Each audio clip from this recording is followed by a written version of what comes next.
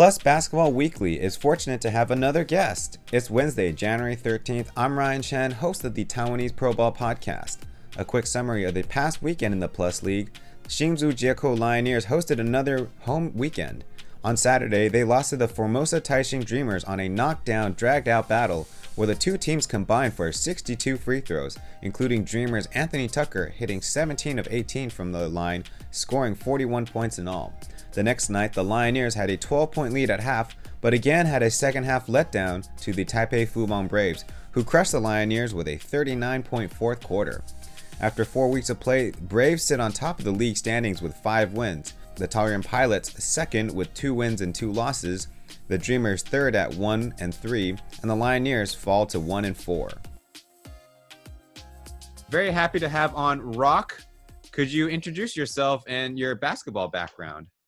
Cool. Thanks, Ryan. I guess a lot of my followers would know me better as Chairman Ball. So Rock is my English name. It's a name that my very patriotic parents gave to me as I migrated over to New Zealand.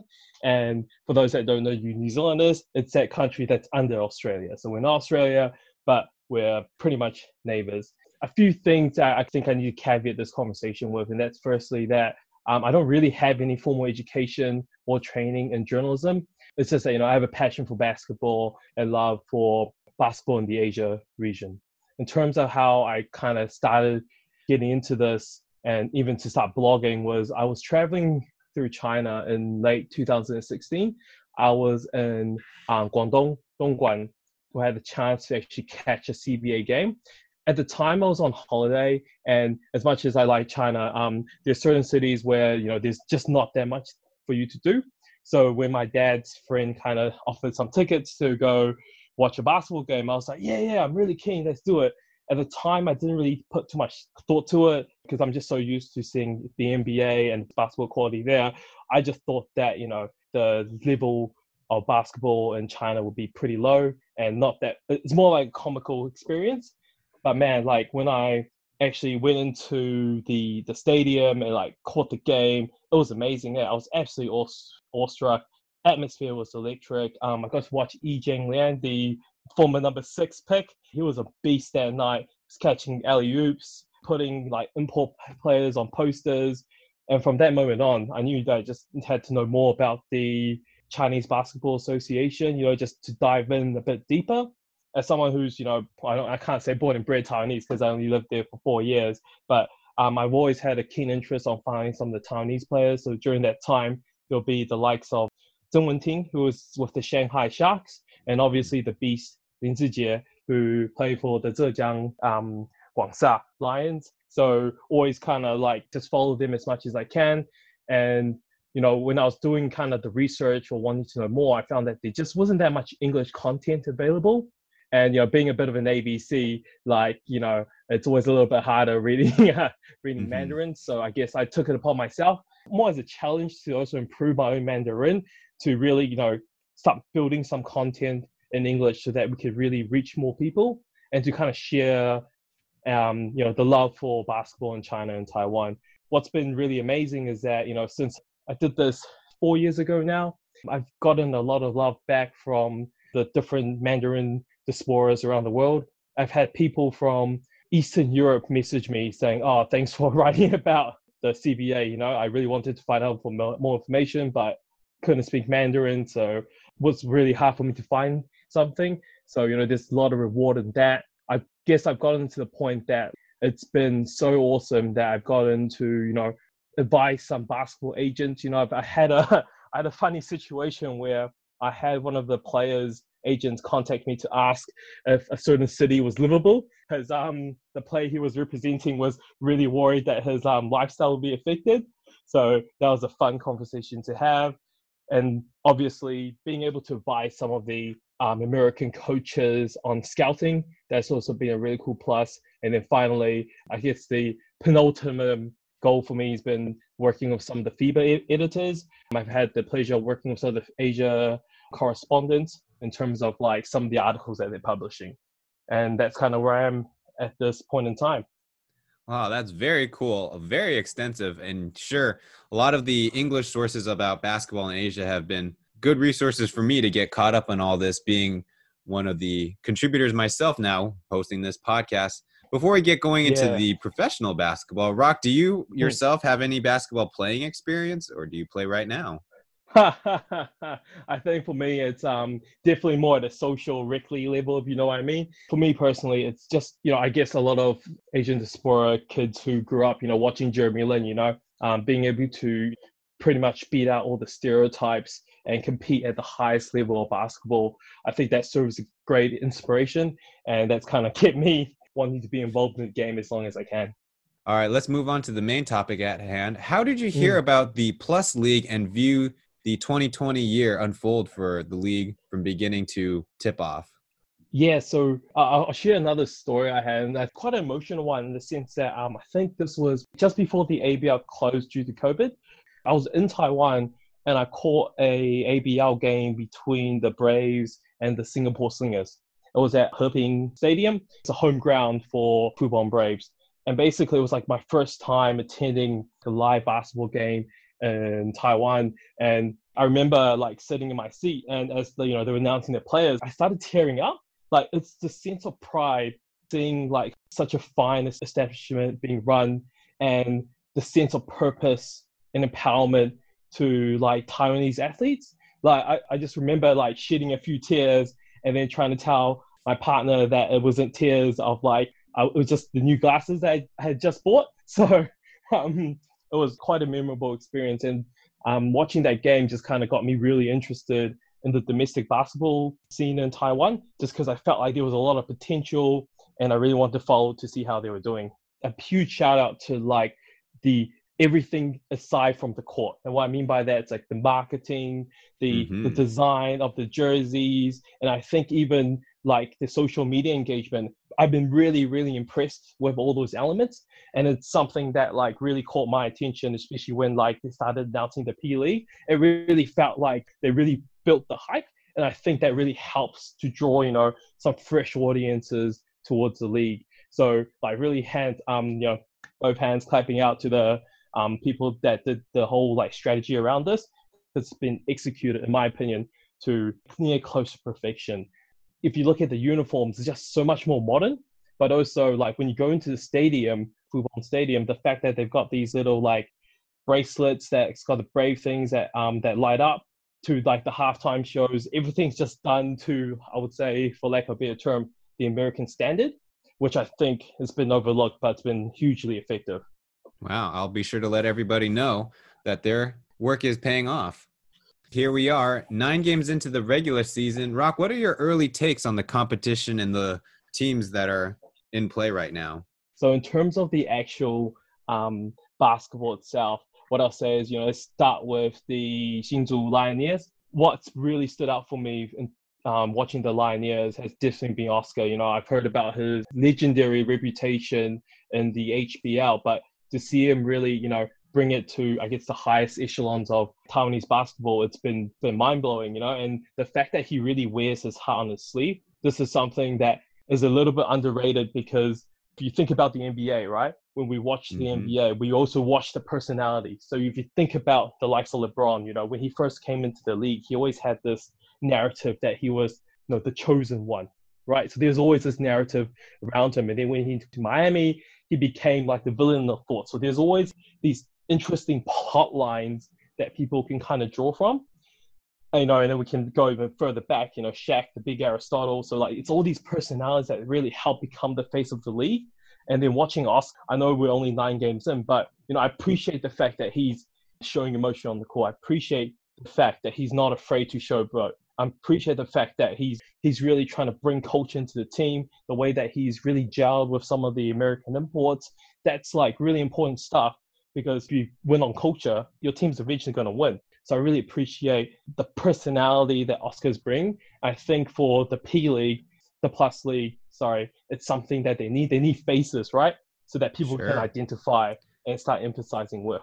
Yeah, speaking of Oscar, on Saturday, he only scored 4 points and sat for a lot of the fourth quarter. And so coming out against the Braves, he scored a lot of the first and second quarter points.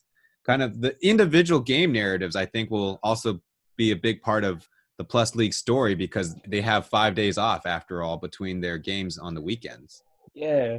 Yeah, think about. like there was that instance where he did that little foul against Charles Garcia a few games Mm-hmm. back, where he kind of leaned into him, right? And then once he did the foul, he got up with like so much passion and energy. It really got the crowd going. I think we need more moments like that to really ensure the success of the league. It's funny because I was listening to your commentary with is it Benjamin?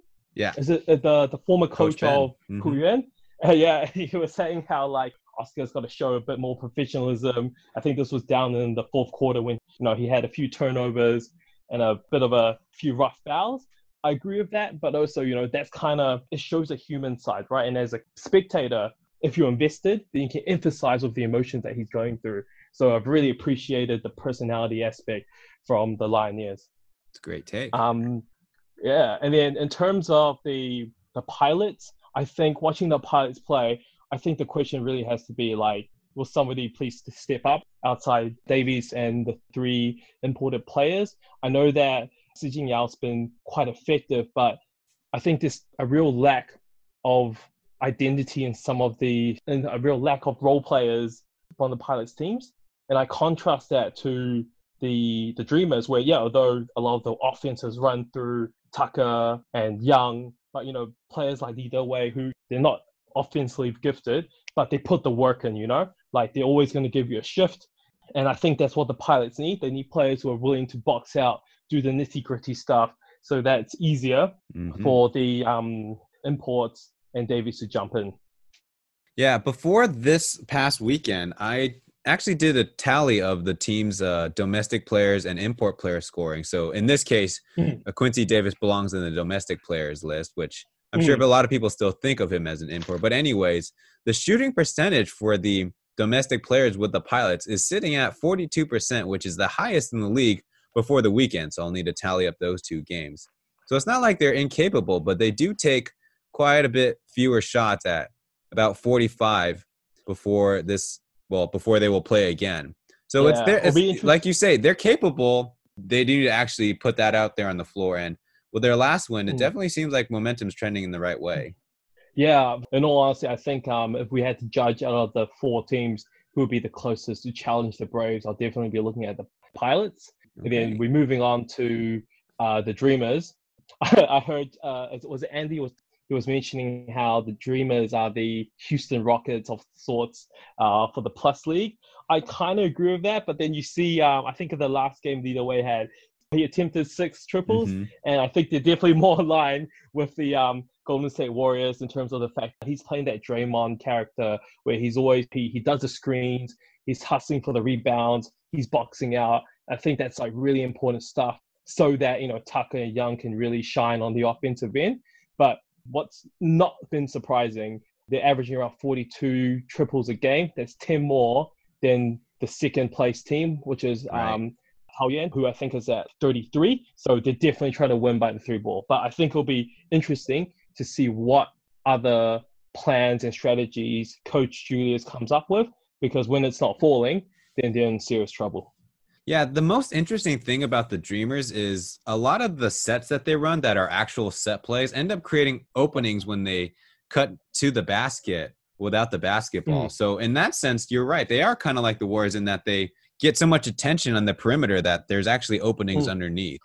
That's a good point. I think they're only compared to the Rockets because of the volume of 3-pointers they play. Yeah.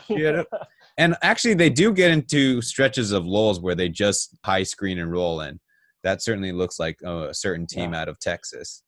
Yeah. One thing you definitely will be able to say about the Dreamers is that they're not afraid to shoot from anywhere. So that's always entertaining to see. Lastly, the Braves, man, they've really impressed me. I've been pondering this thought in my mind, like how the Braves would do if they were in the CBA. Would they be like a middle of the pack team, or would they be kind of in that playoff and championship contention layer? Because they're just so solid, like from the starting 5 right down to like even I would say their 8th or 9th man, because I've been following like most of the Braves games quite closely, and the amount of times they've come from behind, whether it be the 3rd or the 4th quarter, to come roaring back has been really impressive. And I think that's a huge testament to the bench that they have. They're averaging, I think, like 29 points from their bench. And if you look at the other three teams, none of them are averaging over 20. So they definitely got a lot of depth in there, and that's definitely helping them to this 5-0 start. There's a player that's like actually starting to really warm on me, and that's like Lighting In. Lighting In, is that how you pronounce Lighting it? In. But man, yeah, Lighting In, yeah, he's been absolutely electric. Like he Mm-hmm. really reminds me of Lou Williams when he plays, because whenever he comes on, it's like automatic offense. Yeah, so he's really impressed me. And it just shows, I guess, Coach Rogers, that he's got a good group of guys together who can all contribute when they come onto the court. Yeah, Langtingham probably doesn't get good defensive ratings for his small stature, and he's actually pretty passable off the dribble, but his motor is so good that he usually sticks with the play and actually pokes a lot of dribblers' basketballs away to lead to turnovers heading the other direction. That's a great call. Also, another point about the Braves is how well coached they are, because every game pretty much they have 11 or 12 guys on for not an insignificant amount of time. Just goes to show that they need to keep everyone involved. They utilize pretty much the entire roster, and whoever gets signed up for every Saturday and Sunday will eventually get onto the floor. Yeah, I think that's a real testament to Coach Rogers. The fact that he can throw so many different combinations out, I think it really confuses opponents. I think the last two games I caught when they played Hsinchu, I think what really helped Braves come through has been the fact that Coach Rogers wasn't afraid to change things up.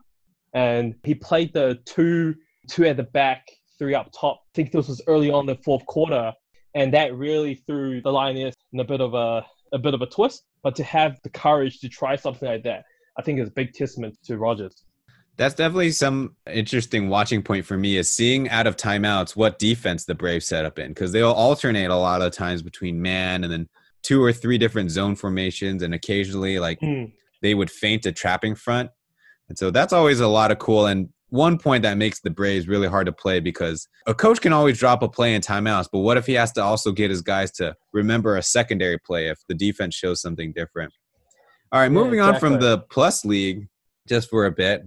You're probably a little bit more in the know on this, but something we talked about casually before the podcast was naturalized players. What is a brief history of the naturalized players in the Asian region, Asian and beyond region? What might we see for the near future of Team Chinese Taipei?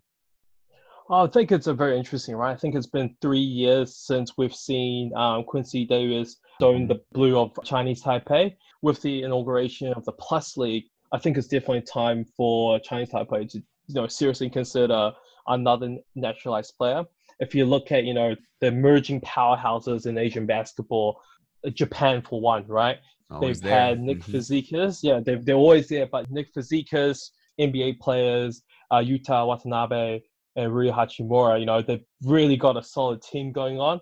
Another country who's always been a bit of a powerhouse has been South Korea. Carter Ratcliffe, an absolute beast, man. That guy is like Adonis when he's on the court. And in the Asia Cup, he just overpowers so many players. So I think it's pretty much a necessity for Chinese Taipei to naturalize or to look at naturalizing a player. In terms of the players that I think personally Chinese Taipei should be seriously considering, there are 3 players that I've shortlisted it down to. One of them is Bamba. So he doesn't play in the Plus League. He actually plays in the SBL for the Yulong Dragons, but he's been involved in the UBA circuit, and he's actually had quite a good debut season in the SBL, showing that he can kind of compete at a higher level.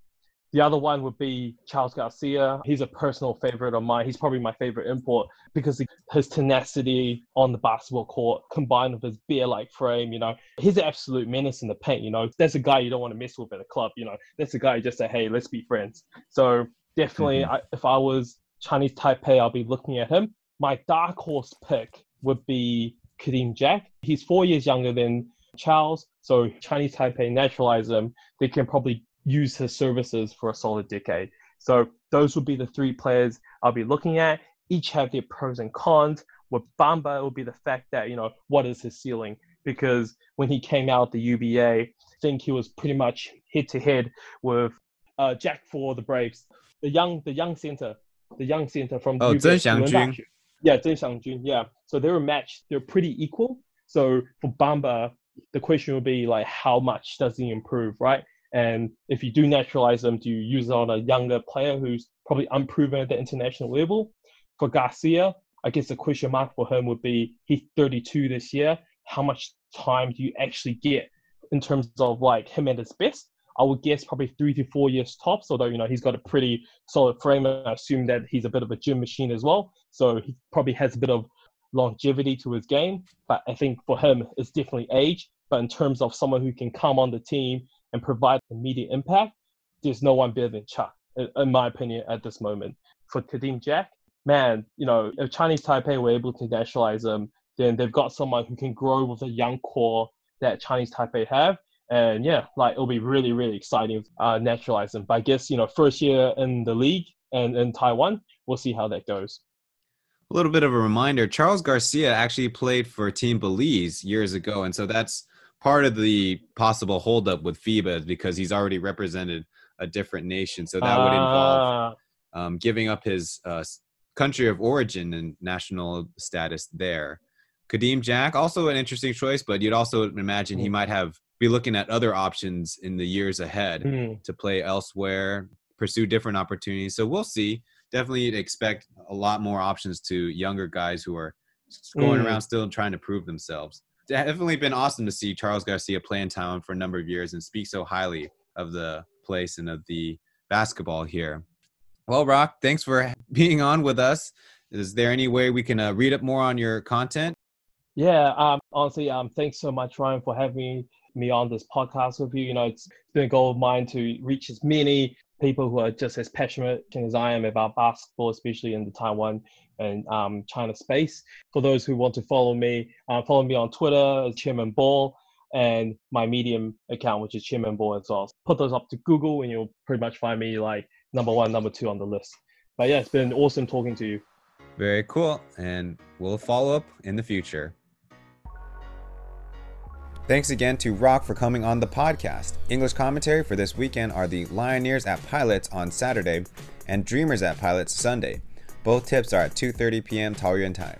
The other games take place in Taipei, Dreamers at Braves, and then Lioneers at Braves. Those begin at 5 p.m. Taipei time, Saturday and Sunday respectively. Thank you again for listening to Plus Basketball Weekly on Taiwanese Pro Ball, hosted by Ryan Chen. See ya!